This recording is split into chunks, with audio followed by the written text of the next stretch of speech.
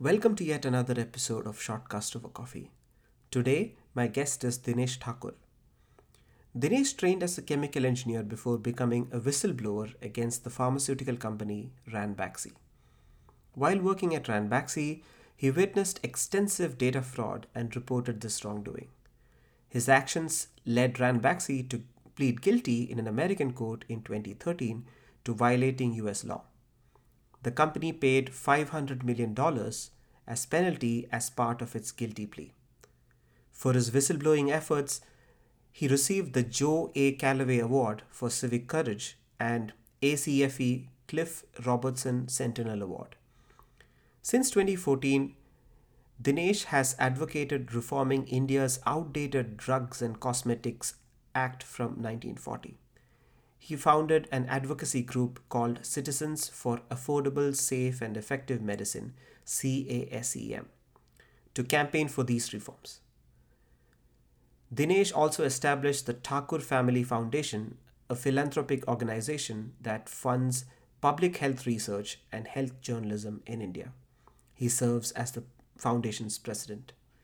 In this episode, I talk to Dinesh about the work of YK Hamid and Cipla, how India became the generic drug manufacturing capital of the world, and the pros and cons of it. We also talk about the Ranbaxy case and a few other important cases which expose the shady side of big pharma companies. So stay tuned for the episode. Do show your support to the show by subscribing on Spotify or wherever you get your podcast. And buy me a coffee at buymeacoffee.com/shortcastovercoffee. That is buymeacoffee.com/shortcastovercoffee. Let's now get into the conversation with Dinesh. Hi, Dinesh. Welcome to the podcast. You're welcome. Thank you for having me. Yeah, I have a little story to say about how I came across your work and you. I did this wonderful episode with Murli Neelakanthan, ex Global General Counsel Cipla, Yeah. and he's told me about your book, and I was made aware of it, and then uh, the whole Fire in the Blood documentary about YK Hamid. And Yeah. then, it was all a rabbit hole where I got to know of, the truth pill and so on and so forth.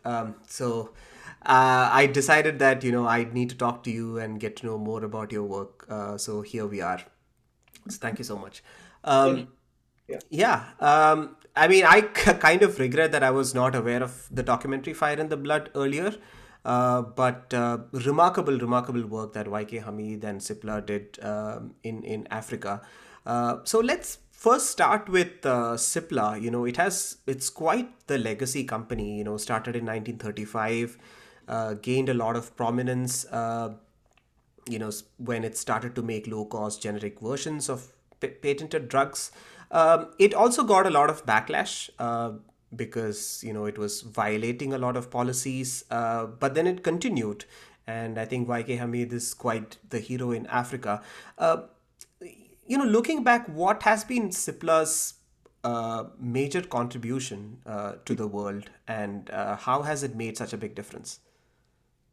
I think that, nothing to take away from Hamid and Sipla's contribution, right? So I think that Sipla and Hamid were at the right place at the right time to be able to capitalize on this growing demand for affordable antiretrovirals.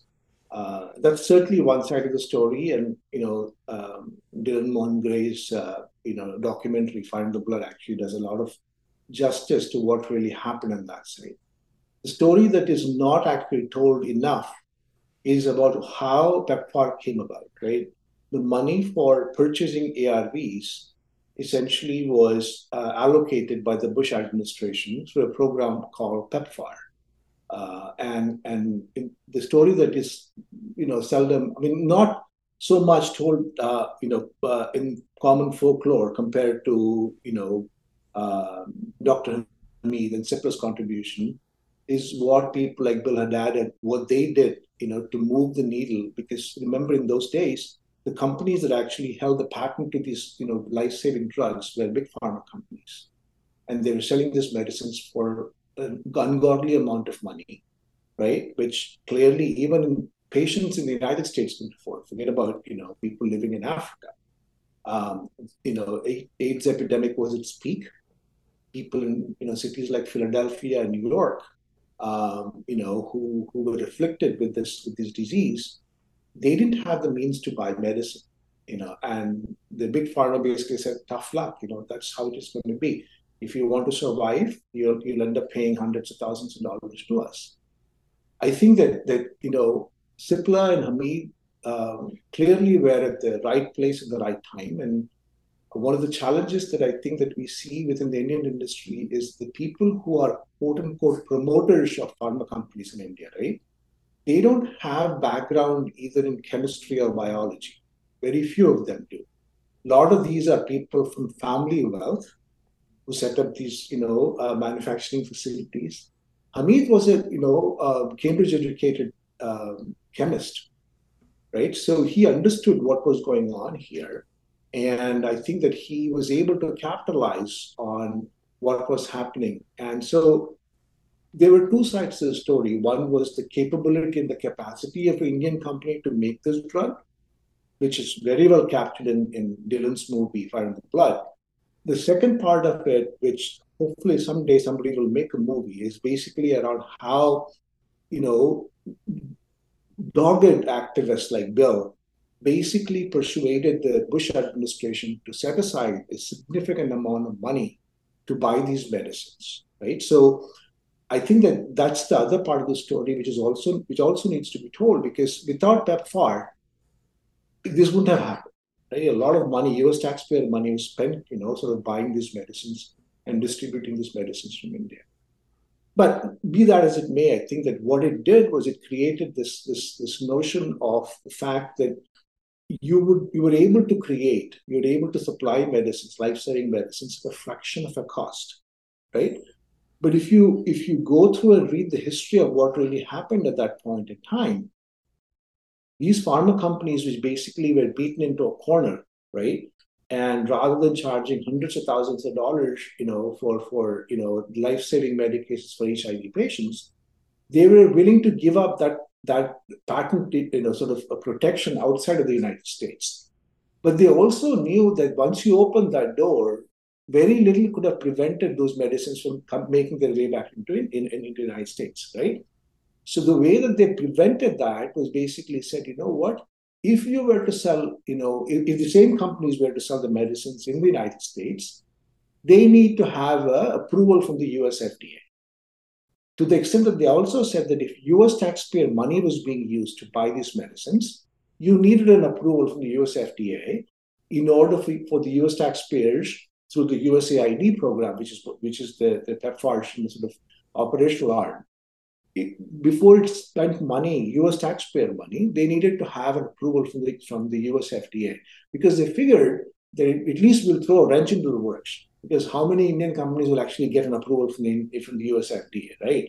We'll throw them back. Even if you can push them back a year, that's 1 year's worth of full profits for us to make, right? But they did not count on the ingenuity of Indian chemists who were able to sort of develop this capacity very, very quickly, and reverse engineer a lot of these medicines, which essentially became, the story of the fire and the blood, right? So I think that's the story that we always kind of look back and think about the contribution of Indian generic pharma industry to, the world of medicine as to what we were able to do. Now, that opened the gates, because I think that what it told the Indian industry was, look, there was a market. Yes, you wouldn't be selling your drugs for what big pharma sold, right? But you could still make a decent profit, right? Even if you sold at $100 a day for a pill, right? In those days, imagine a dollar was what, 17, 18 rupees. I mean, it's not like it's 83 or 84 right now. At 17, 18 rupees, a day, you could still make a profit if you did it properly, right?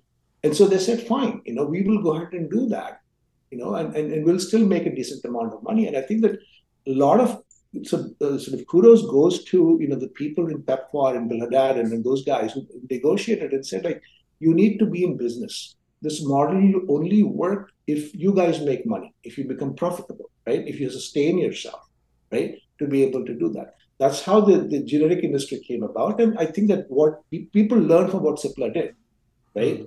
And they said, look, if Cipla can do it, what is stopping us from doing it, right? So a lot of these Indian generic pharma industries that was basically supplying to the local market, it opened their eyes to the fact that there's a huge market outside of India that they could cater to, right? So that basically created this whole notion of India supplying generic medicines to the world. So that's how it got started.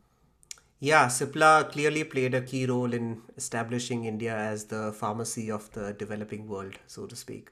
You mentioned about reverse engineering, and I also heard you mention, not in this particular podcast but elsewhere, that no major drug has been discovered in India. And I was looking at the list of billionaires of who own Indian pharma companies, and uh, this is a statistic from 2021, and I see that India has 15 pharma billionaires in the top 100, and their net worth is over 85 billion.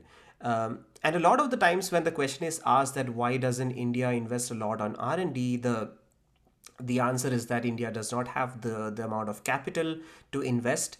Uh, but but the statistics say otherwise, lots of billionaires in the top 100. So where do you think the gap is? Why hasn't India been able to sort of pioneer drug discovery research?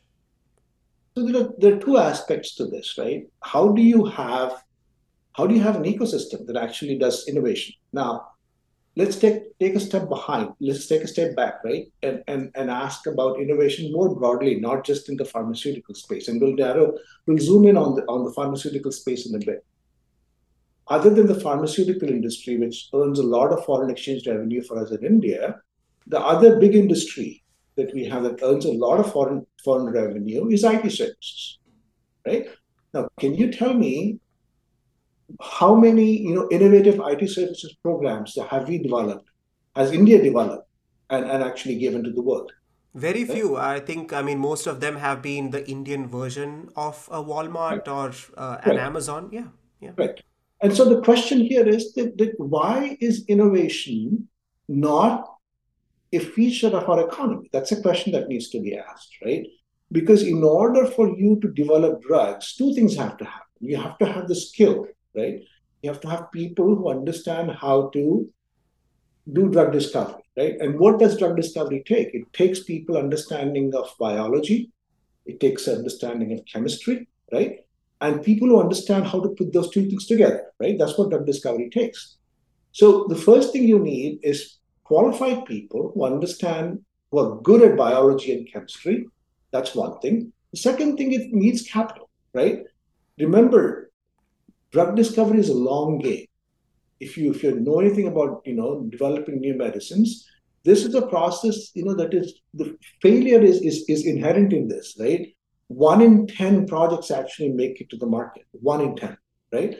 And each project requires a 10-year development cycle, because even if you have a viable drug candidate, whether it's a biological or a chemical, the process of establishing its safety and efficacy in a clinic, it's something that needs 3 to 4 years, right? This is the FDA approval process. You go through first establishing the dose, then the safety of that particular thing, then the efficacy of that in a large scale clinical trial.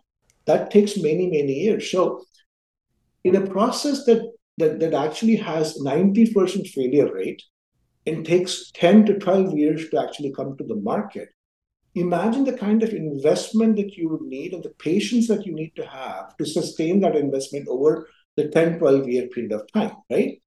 Indian entrepreneurs, Indian big families who own, Indian billionaires who own, pharmaceutical companies, they just do not have the patience or the capacity to make such investments.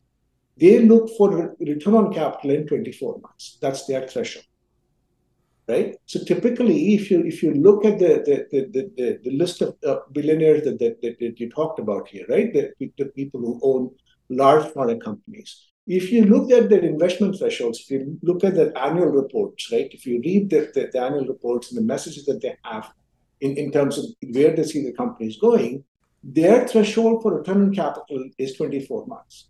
Well, you cannot do drug discovery in 24 months. That's the first thing, right? The second thing is, do we really have the skills to be able to develop new drugs? Certainly, we have chemistry skills, right? Without the chemistry skills, we would not have had the generic industry that we have in the country, right? But we do not have, we've never invested in proper biology. Now, I'm sure many of your listeners who have taken science in high school, they will, if you think back, how many times did you actually have a proper biology lab, right? You had a chemistry lab. You had salts that you were, playing with, that you were asked to identify what was sodium chloride, potassium chloride, and if you add, certain, alkaline mixture to it, it turns blue or green, things of that nature. You certainly had chemistry, right? But did we really have proper molecular biology labs?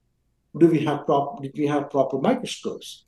Did we have proper books and teachers that actually taught us how organic biochemistry actually works, right? How many of us actually do that or did Yeah, that, yeah, that is right? so true because I talked to a few of my friends who chose biotechnology.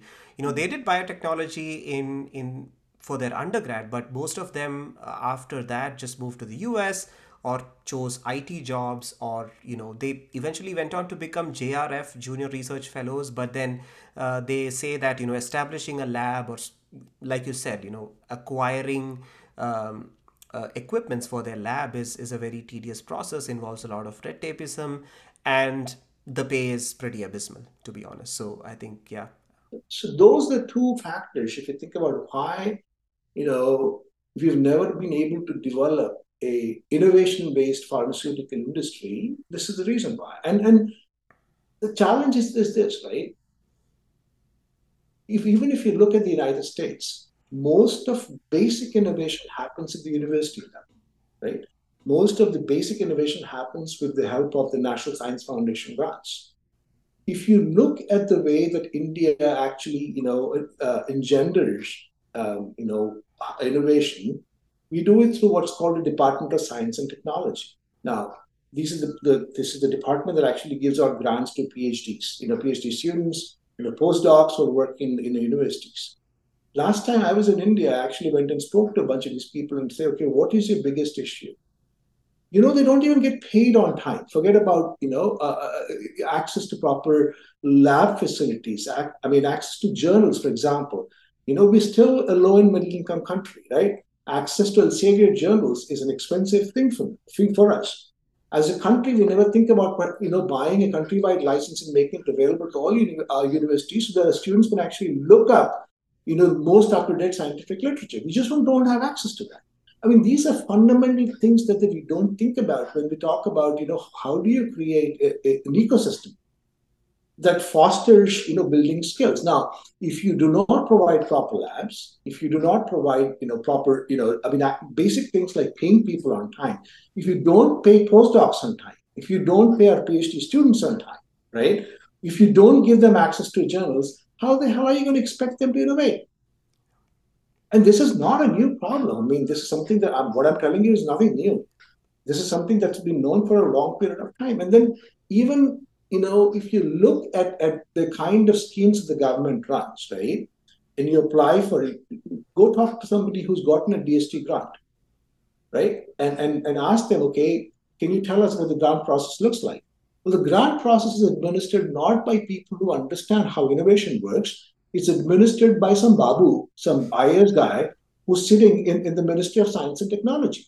Now, if you apply for a grant, the first thing he'll ask you is, what collateral are you going to provide to me in order for me to give you a 50 lakh grant? Now, tell me, what collateral would a startup entrepreneur provide in order to get a 50 lakh grant to set up a lab?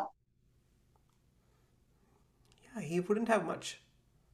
And this is the reason why 80% of the national grants from DST go to people like Biocon, to Sun Pharma, because they're able to provide those collaterals. The question is, do they really need money from the government to be able to do this kind of work? Not really, yeah. Right? So these are some of the questions that I think that we don't talk about enough to try and understand why we fail so miserably when it comes to innovation, right? I'm not talking about just pharmaceuticals. I'm talking about a startup structure even within information technology, right? Again, tell me what innovation have we produced, for a country of 1.4 billion people that we can point out and say, this is unique to us. We made this happen. Yeah, that's true. I mean, yeah, I'm thinking of Zerodha, which is a knockoff of Robinhood, Flipkart, Walmart. Yeah, yeah. I mean, the Pinnacle, list. which is something that we say, it's a knockoff of Oracle and SAP, Right. right? My point is different. My point is that unless you change the way that we encourage the ecosystem, right, and empower young people to be able to think in ways that gives them the safety net to take the risks, right? Innovation will not flourish in the country, right? You get a young kid, 20, 25-year-old kid applying for a grant to innovation in software, and the first thing that person is asked is, what collateral do you provide? What collateral do you think they have? Laptops? Yeah. So true. I mean, yeah, yeah. I think, yeah, I was actually going through the list of billionaires, like I was mentioning earlier, and it was fascinating that only the Indian billionaires had this thing that XYZ and family, Yeah. and so on. I think the case was true for Jindal and so on and so forth. I Yeah. think, yeah, So only Nikhil Kamath, maybe Nikhil Kamath and a few others were sort of self-made billionaires. And I sometimes wonder why that is. Like, do we, as a culture, I don't know if it's a culture problem or an attitude problem where we always want the wealth to stay in the family, not much of philanthropy going around?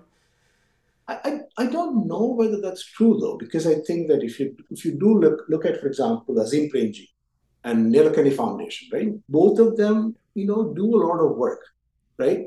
But the need in the country is so huge that even people with deep pockets like Premji and Nilakani, even if they invest as much as they do, they're able to address this. I think what, if I understand correctly, if you look at both Nilakani and Premji, their focus is more on solving social problems because the need is so huge, right? They are not looking necessarily at an innovation point of view, right? They are addressing basic issues of water, food, shelter, right? Education. Those are systemic problems for us even after.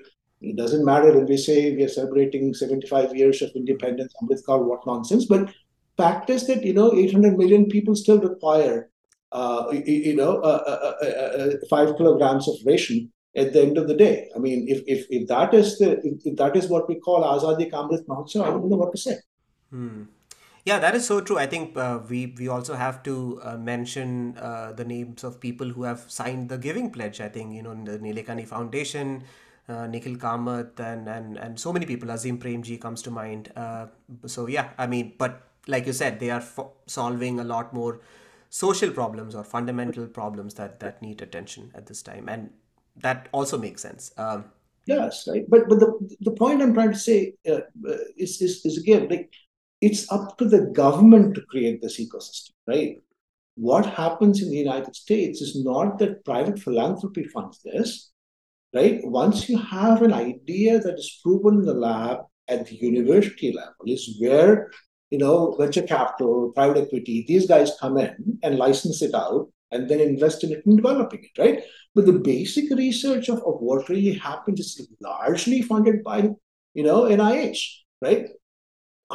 We don't have anything equivalent to NIH. Even if we have something equivalent, even a small version of that, we administer it so poorly that the people who really need that don't get it. Instead, what happens is that the big guys, they end up walking away with the lion's share of the grants the government gives, and they're the last people who really need that.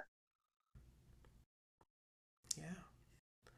Yeah, that is so true. Yeah, you mentioned about regulations, and your book, The Truth Pill, discusses about the lack of regulations in India.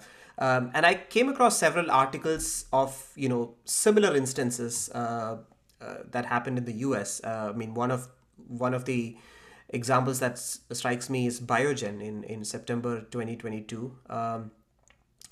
There was a settlement of 900 million with due to the allegations that Biogen paid kickbacks to doctors to induce them to prescribe its multiple sclerosis drugs. And then there was another instance of Eli Lilly, where a former HR lead filed a lawsuit reporting, manufacturing problems and so on, not compliant with FDA procedures.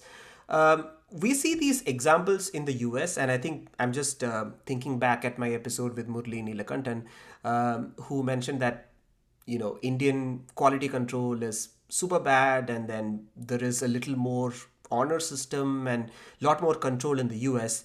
And you hear these cases in the US as well. How do you compare the quality control or such issues between India and so-called developed country like the US? So I mean, look, to be very honest, I can only speak, as my knowledge is directly related to medicines, right? I think that the quality issue is much broader, much broader, right? So we have to, say that, and I'm not qualified to talk about, product quality or service quality in the broader industry context, because I think that there's more to it than pharmaceutical product quality. But the fact remains is that, after 75 years, the only example that we as Indians can point to and say that this is a success story in manufacturing for us as a country is pharmaceuticals. Tell me which other, what other, product have we created for export? Definitely not automobiles. Yeah, nothing else. Maybe software, but that too low quality stuff. Yeah, Software is mostly sold as a service, service. Yeah, yeah, that's right? true. Yeah. It's software as a service, right? Because even if there's a product is bundled along with support infrastructure for service, but like a hard product, we don't have any, right? So because of that, I think that our political class is so afraid of even sort of acknowledging that there's a problem with this industry, because they Because think it's a success story. because it's the only success story. If for example, if you, I'll give a simple example, right? Last year around this time, um, at this point in time, in October, in a small country in West Africa, um, in a country called Gambia, 66 children died after consuming cough syrup that was made in India. And when the Gambian authorities actually, when the World Health Organization issued a medical products alert, our initial reaction was, how dare you even point a finger to us? It is you who should have tested the product before you gave it to your children. This was an official response of the government of India to the World Health Organization, the Gambia, saying, you are at fault here. You didn't test the product before you gave it to your children, and your children died. So that's your problem, not ours. This is the kind of knee-jerk reaction. Now, tell me what product that you buy, that you use, after paying good money for it, that you test it yourselves before using it. Nothing. You just trust the brand. You just trust the manufacturing process and quality So the control. Yeah. point is that the hubris that comes with that, right, tells you that they are so prickly about anybody pointing a finger at this industry. I mean, look, that was the initial reaction. Over a period of time, the Parliamentary Standing Committee in Gambia, they basically dispelled this nonsense. They held a, they conducted a detailed inquiry, looked at autopsies, looked at, sent the sample to labs in Switzerland, and in Ghana, and got it tested and proved that this was a product, that actually had contaminant. My point is not that. They shut up after a while, right? Because, that initial hubris about how dare you even question us vanished when confronted with data. My point here is that because we see that as our only sort of example, whatever, to be able to say, hey, look, this is what we have. Anybody who points a finger at them, our reaction is that, how dare you? How dare you say that we don't, our products are not good? How dare you point out to us that we don't produce good products? Now, that does not engender confidence in building quality. Look, Even in the best manufacturing facilities in Europe and United States, there are problems. Have you heard of this infant formula issue that we had in the United States last year? So Abbott, is the largest supplier of infant formula in the United States. During the peak of COVID, they found that their manufacturing facility up in Illinois had contamination, and they had a couple of baby deaths. It was a huge issue, it blew up. There was a shortage of baby formula to the extent that the president of the country actually intervened, and lifted up import ban to import infant formula from Germany, from Europe. We never do that, right? The point I'm trying to make here is that Abbott would have said, how dare you say, how dare you say that our product caused this? Is that the way to address quality related issues? There are problems. When you make a product, doesn't matter if you make a mechanical product, a drug product, a software product, you will have bugs. The way that you address that is acknowledge the fact that, yes, we made a mistake. We'll figure out why it happened. We'll institute procedures to make sure it never happens again. Right? It took Abbott 8 months to clean up. There's a huge investigative reporting on that. They got penalized by the US FDA. And in the meantime, they found out that the FDA did not have enough inspectors to inspect those kind of facilities that were producing, infant formula. So the government gave them enough resources to say, look, we don't want this kind of situation to happen again, in our country. That's the way to solve problems and inspire confidence in your product. Not by, basically sort of threatening people who say, your product causes harm. Right? That is our reaction. Yeah, I mean, another example that comes to mind is the Chicago Tylenol murders, I think Correct. 1980s. Correct. Johnson and Johnson just jumped in, did some corporate responsibility, and they made sure that they came up with tamper-proof seals. And then we all know, it has started to, it became the norm after that. So yeah, lots of shining examples like that. Exactly. And so you mean my point is very simple. My point is that you have to have a mindset, right? You have to have a mindset for quality to say, look, you need to be able to sort of address these issues in the way they ought to be addressed. No process is 100% perfect. It doesn't matter what product you're creating. There will be problems. And the way to address that, to inspire confidence, to build loyalty among your customers, right? That's what we have to focus on. And the problem that we have is that as a industry in India, we play low cost game, right? Our entire premise of our industry is we will sell you the cheapest product. And I'm not giving a buy to the US, purchasers here. The pharmacy benefit managers and the insurance companies that pay for medicines in the United States are largely to blame for that, because they're the one who kind of drive them like to the race to the bottom, right? They're the ones who actually. But the point here is that if you play that game, right, and you hit the bottom and start scraping, where do you go after that? And unfortunately, that's a game that we are playing as a country, as an industry right now. We are playing the game of race to the bottom, right? Without understanding the long-term consequences. And again, I come back to the same notion, which is that if your management's time horizon for return on capital is 24 months, right? You're only worried about the next 2 quarters of what you're going to respond to the market, to the street. You're not looking at building a brand. You're not looking at building a brand for Johnson and Johnson, what it did with Tylenol back in 50 years ago, right?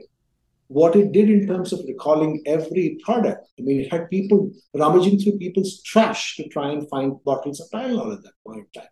That's how you build a brand, because you're not focused on the next 2 quarters. Because they went out and said, "Look, we're going to take a massive hit in the next 2 quarters because of this product recall that we're making right now, right?"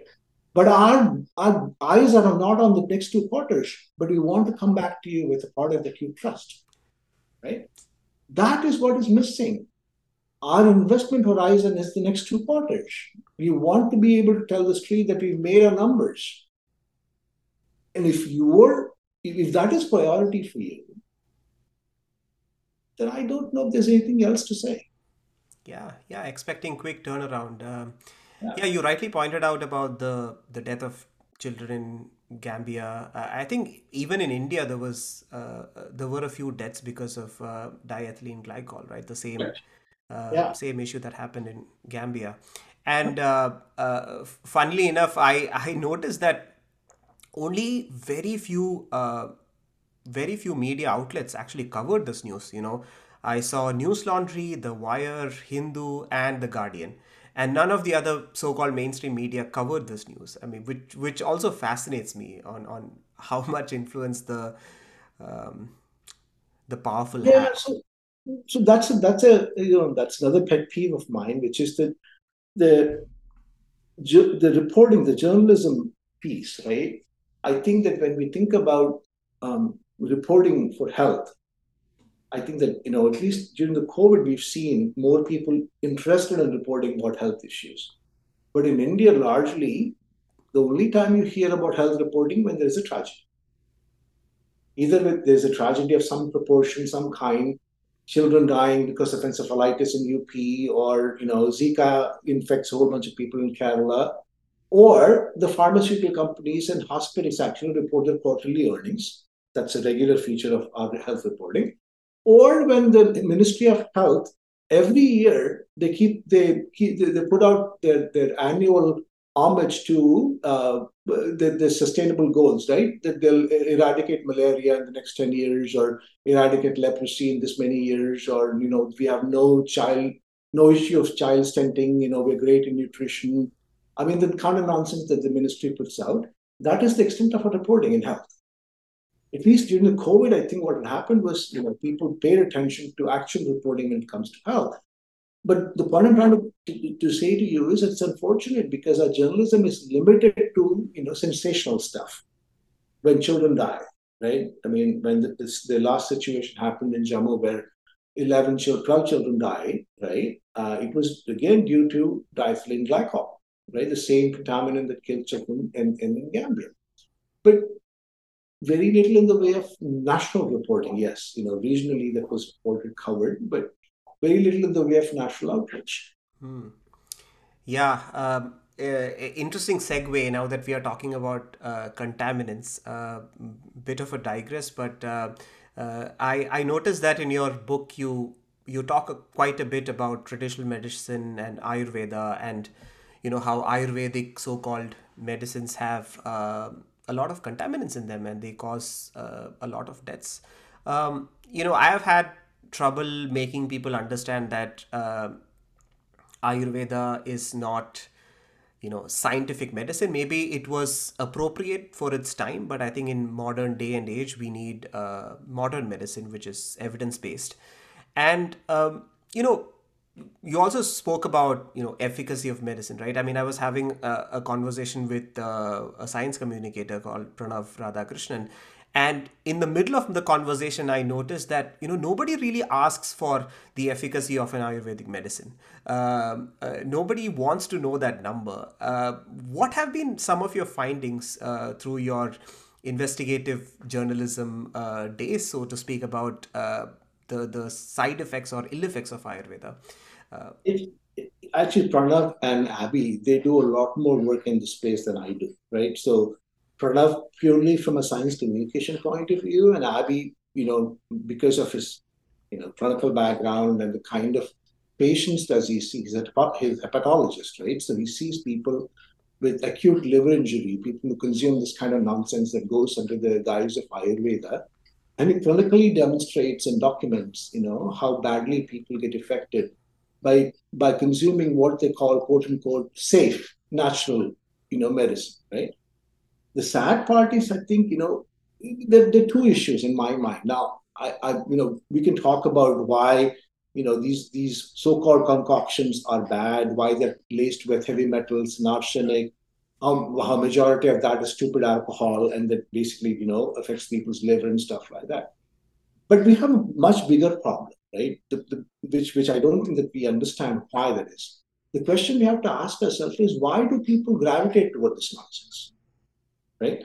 Why is it that even well-meaning people, I'm not talking about people who live in villages, right? I can understand that somebody who's not educated, doesn't understand modern medicine, going to a quack and basically saying, hey, you know what, give me something based on Ayurveda. I'm talking about quote unquote educated people, middle class, right? Why do they gravitate toward this nonsense, right? Half the time they say, oh, I'm taking so and so Ayurvedic medicine as well, in addition to taking my regular modern medicine. Why do they say that, right? This is where I think we need to understand. The reason is because if you look at the way that we practice medicine in India, right? Our medical practitioners in India, right? Because of the education system that we have, they just do not have the ability to communicate with the patient with empathy. The sheer number of patients they see, right? You go in to see a consultant, you go and sit there, he shoots or she shoots a bunch of questions at you, asking you about your health and whatnot, takes your vitals and writes a prescription and gives it to you. And next, right? As against that, if you go to one of these people who are supposedly like the BAMS, BHMS people, right? They spend an extraordinary amount of time sitting with you, trying to understand what is your constitution, what do you do, what is your family history. A lot of what patients need is basically some level of empathy. And the practice of modern medicine, for whatever reason, we don't train enough doctors, number one, because this getting into the medical school through and the entrance examination, it's a big hawa happens every year, right? We try and make it so that, oh, such a big deal that you get through a medical entrance examination. We don't train enough doctors. For a country of our size, we should have 10 times the number of doctors in the country. Why don't we have enough institutions that actually train that? Is it a question of capacity? Don't Are you saying that we don't have enough people to train this? That's absolute nonsense, right? That's never been a priority for us because we want to create shortage. We want to create this perception that this is a very highly valued, highly trained resource that you go to. They can command a lot of money to try and treat you. The side effect of that is they just don't have the time to be able to spend with you as a patient. 9 out of 10 times, right? When the doctor actually sits down with the patient, spends 20 minutes, you'll realize that the patient needs more that somebody to listen to try and figure out what is wrong rather than getting a list of 15 different medications. Our practice of medicine is what today? Diagnostics, right? The moment you go to a doctor, they'll say, get your blood work done, get your CT done, get your MRI done, come back. And based on that, I'll write a page full of medicines for you. That is our practice of medicine today. Are you surprised that these people don't have the confidence in what they're doing? If they go to the guy who's a BHMS or a BAMS, that guy's going to sit down and say, okay, tell me your family history, tell me your history, tell me when do you get up, what do you do first thing in the morning, when do you go to bed, do you sleep properly, a lot of times it's about a conversation. And the skill of clinical medicine is gone. Our doctors don't understand clinical medicine. They understand diagnostic medicine. And then we complain, oh, why do these people go and take all kinds of concoction tinctures? They do because you don't listen to them. Listen to them. Yeah, it's remarkable how consistent Pranav's answer and yours answer are. I mean, he said the exact same thing, and sometimes I wonder why that is. Like, I think you rightly pointed out, we don't have enough doctors, and I feel like each doctor sees probably 100 patients a day, which is much less in the West. But I live in the US, and I sometimes complain the fact that why does it take such a long time to even get an appointment with a doctor here in the US, whereas I could just take an auto, go to someone, and just tell them my problems. What system are you a fan of, by the way? Like, do you like the Indian system where yeah. No, see, the thing is, I mean, these are two ends of the spectrum, right? Right. I mean, for India, right, which is a low and middle income country, aspiring for us to become a United States is a wrong thing to do. Hmm. It's absolutely wrong. Right? This country spends 18% of its GDP on healthcare. Do you think we can afford that in India? 18% of our gross domestic product on medicine? We cannot, right? We're a poor country. We have to be aware of the situation that we live in, right? But that doesn't mean that we cannot have a functional healthcare system. Look at Thailand. Thailand is the same in the same bucket as us as far as gross domestic product and per capita income, right? They provide much better care to their people compared to us. Much, much better care. Now, the question is this, right? The question is when we had the ability to actually make a significant difference in the way that we provide primary and secondary care, right? Which is large part of our care. Tertiary care, getting surgery is obviously a specialized skill. You need hospitals, operation theaters, specialists and stuff. I'm talking about primary and secondary care. What did we do? We chose the insurance-based model, right? We created Ayushman Bharat and we created PMJ and we said, we will give you insurance cover of 5 lakh rupees, right? For you to be able to use. What was the alternative on the other side? We could have taken the same money and said, we are going to fix our primary health center, the community health centers, and we're going to staff them with proper nurses and paramedics, even if the doctor goes there once a week, right? But these are priorities. For a country of our size and scale and where we are in the development scale, for us to superimpose an insurance-based model of care for us, it's a completely wrong prescription, right? We could have taken the same amount of money. We could have said that every primary and community health center that we have, right? We're going to make sure that it's properly equipped with diagnostics, has a nurse practitioner, BSc nursing available in 2 shifts, right? 8-hour shifts, during the day, a paramedic available for emergencies, right? And a doctor comes in once, a week so that the person can then monitor, cases that need to be looked at carefully. We'd spend the same amount of money doing that. We would have been able to provide so much better service. Who's benefiting today? The insurance companies are making money hand over fist. Is that what we want? Yeah, interesting thoughts. Yeah, clearly a broken system.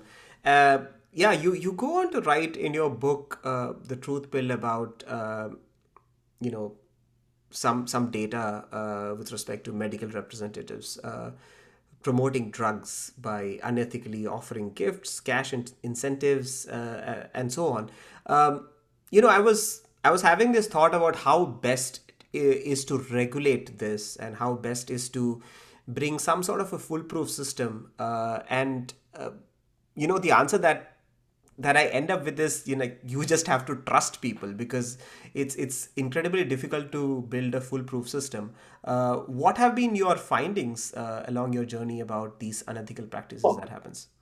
unethical practices for marketing from pharmaceutical companies are not unique to India. It happens all over the world, right? Happens in this country, Yeah, happens in we the just spoke about Biogen, for instance. Yeah. other, right? Happens all the time. The question here is that what is your framework for regulating that information, right? That is the important question to ask. Because in the United States, there's something called the Sunshine Law that basically says that anything over a $25 payment from the pharmaceutical company to a doctor needs to be publicly reported, right? If I, as a pharma rep, buys lunch to a doctor, right? Typical lunch, $15-$20, that's fine. But if I, buy a ticket for the doctor to go to a baseball game, right? Then I need to report that, right? That's what Sunshine Law is saying in this country. And then it's up to the patient to figure out how much of the care that the doctor is providing is under the influence of the pharmaceutical company, right? That information is available. Now, let's go back and look at India, right? We have a similar, code of ethics that governs the conversation, the relationship between a doctor and a patient, a doctor and a pharmaceutical company. But that code of governance is completely voluntary. There are no teeth to enforce it. Now, the question that I have to ask then is that why have the code if you cannot enforce it? Why do you create this perception that there is some measure of a governance structure in place that provides oversight to this conversation between a pharma company and a doctor. Who are you trying to fool? And what is the point of creating a voluntary code? Right? So these are some basic questions that have to be asked, right? And what happens again is that the conversation gets to into public notice when there is some kind of mishap, some tragedy, some emergency, right?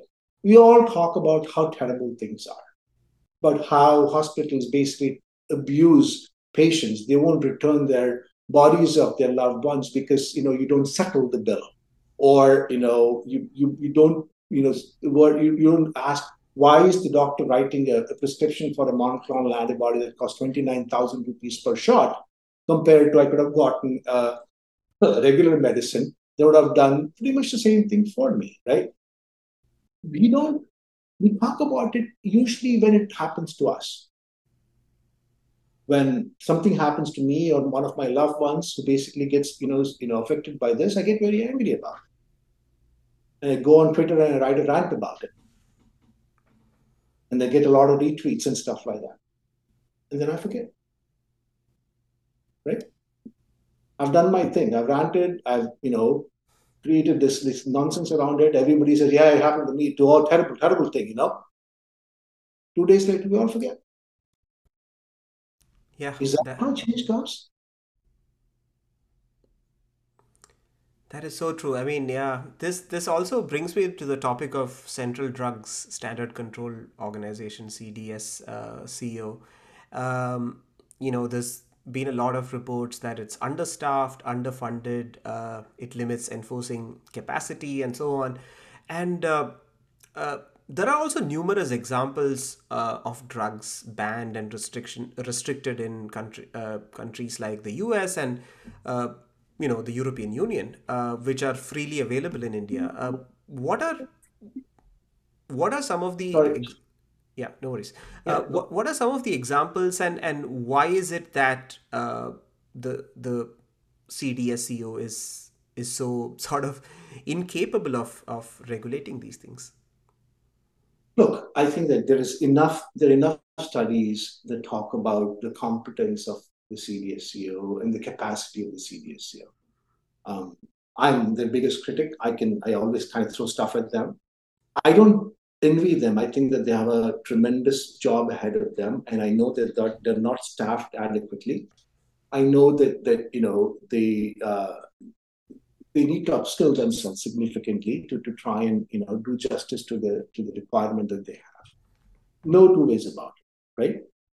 But at this point in time, I'm actually looking at some very simple things, right?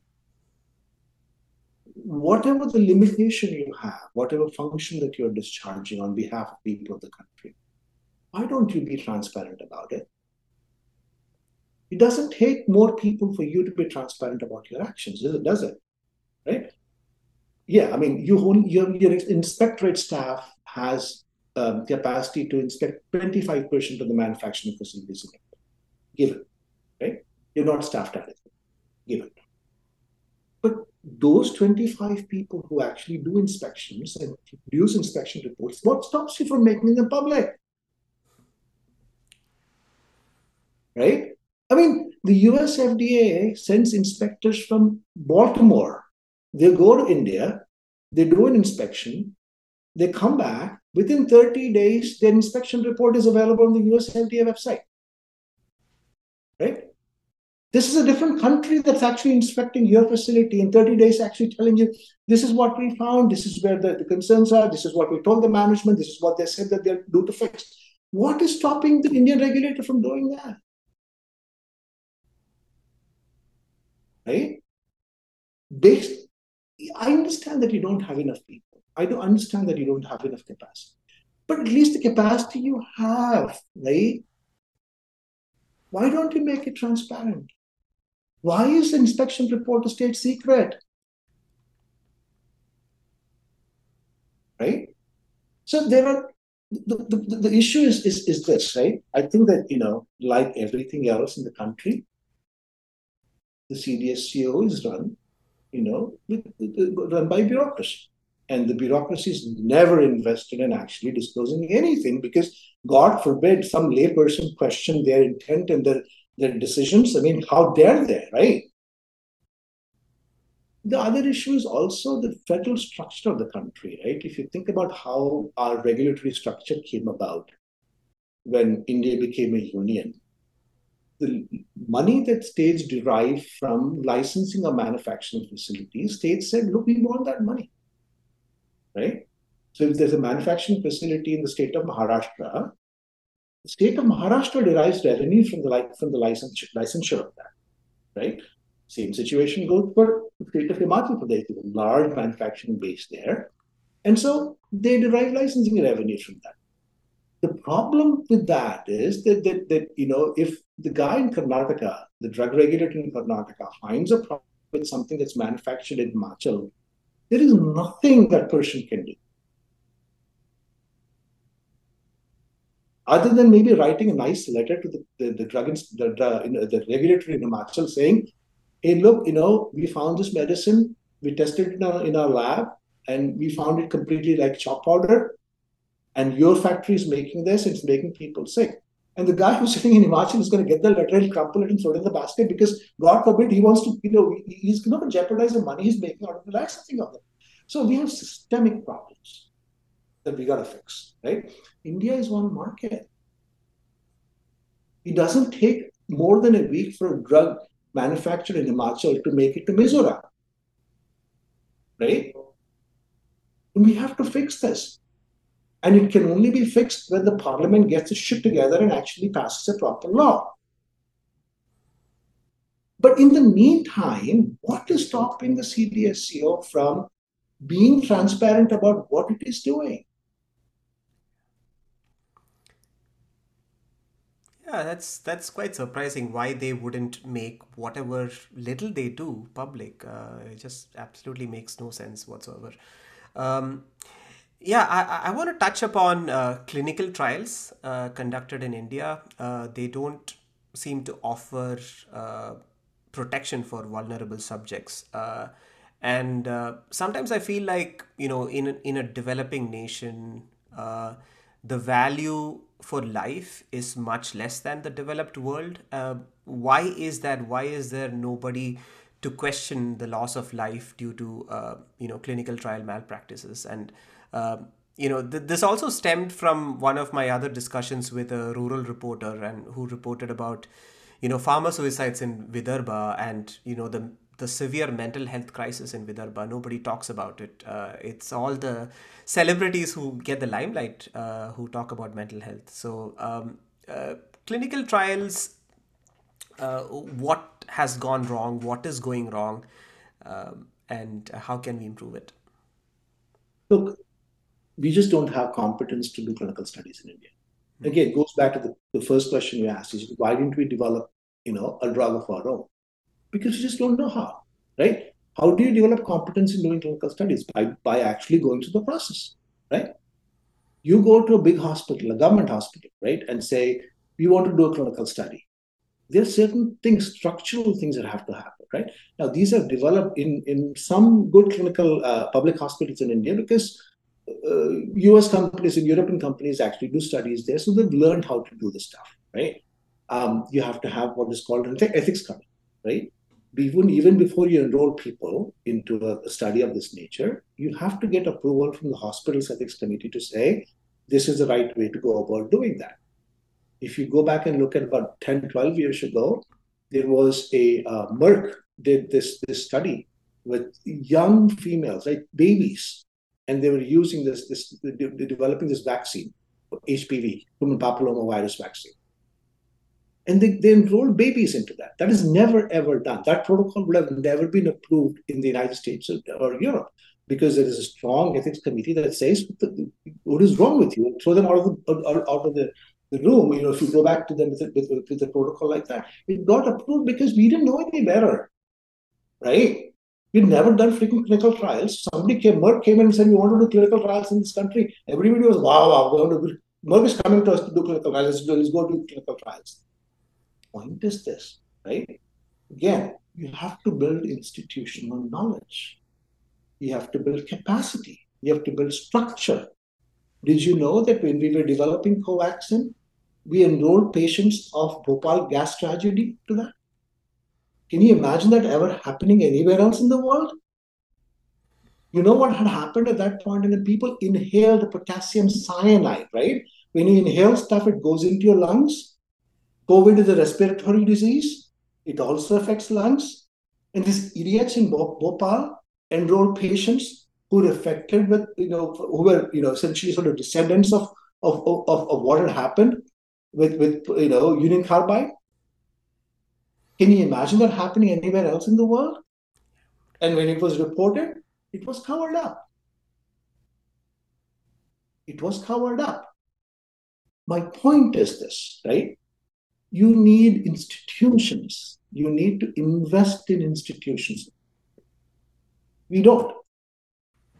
Our focus is always about the next quarter, 2 quarters. Our focus is about how do I get better? Do I 5 day take course of this antibiotic? Is it going to make me get better? And after I get better, I forget about what antibiotic I took. My focus is about how do I make sure that I get the best out of the hospital care for my patients or my father or my mother at the moment that they're discharged. I don't give a shit about what happens to other people in the hospital. This is our focus. We do not invest in building institutions, and if you don't invest in building institutions, this is what is going to happen.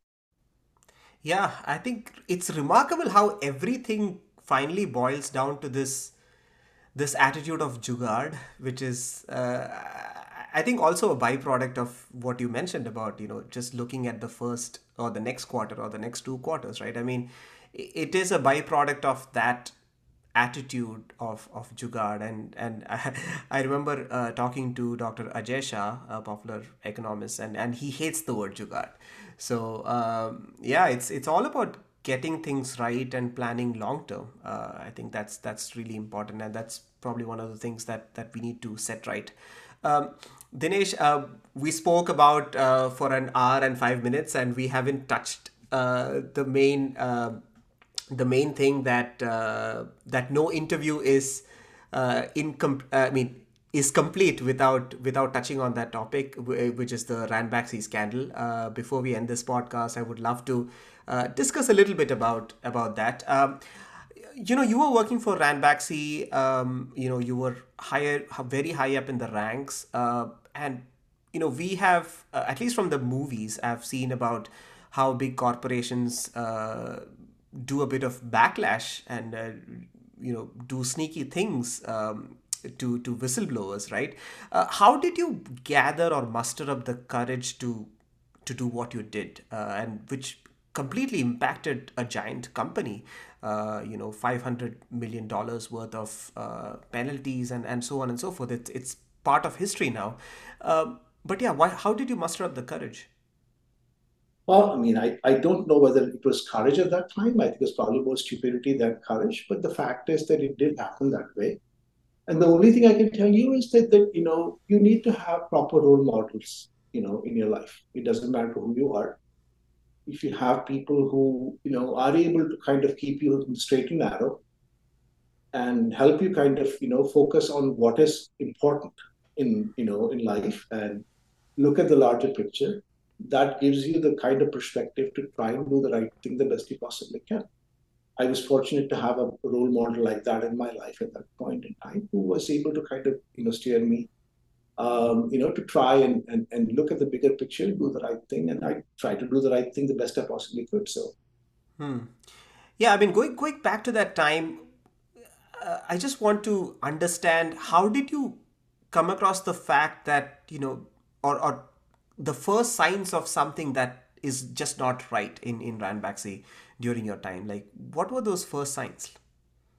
I mean, that the story has been told many times over, but I was asked by Raj to investigate what was really happening because, he went to Africa to try and talk to their drug regulator because, he was told that he needed to do that. He had joined the company very, very new at that point in time.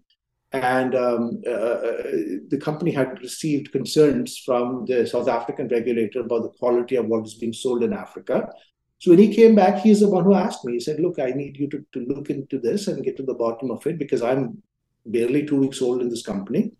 And since you have the vision and the breadth of what is really happening from a portfolio point of view, why don't you just dig in and then find out how much of this is true? Because the regulator is telling me that they have serious concerns about the quality of what this company is selling in Africa, in South Africa." And so that is how this whole thing got started. Yeah, I mean, yet another example of FDA coming to India and inspecting Ranbaxy's plant, right? And found out that the company wasn't following good manufacturing practices, just like how you mentioned. Um, Dinesh, fantastic conversation. And before we end, I just want to touch on what are you spending time on currently? I noticed that you are shuttling between India and the US, but how does your time distribution look like these days with respect to work? So it's for, I think since 2018, I run a foundation that works in the health area and civil liberties area in India. So I spend a lot of time, in India to try and, see, what we are able to do to try and move the needle a little bit in areas that I'm interested in. And so we fund a bunch of projects. We try and work in the public policy space to try and help out as best we possibly can. That's what keeps me busy. Excellent. Dinesh, again, thank you so much for your time. I'll link all your work in the show notes so that people can go check it out and help move the needle or contribute in whatever way they can. So, thank you so much for your time. And I think what you did with Ranbaxy and everything after that is a piece of history. And thank you for doing that for the country and for the people.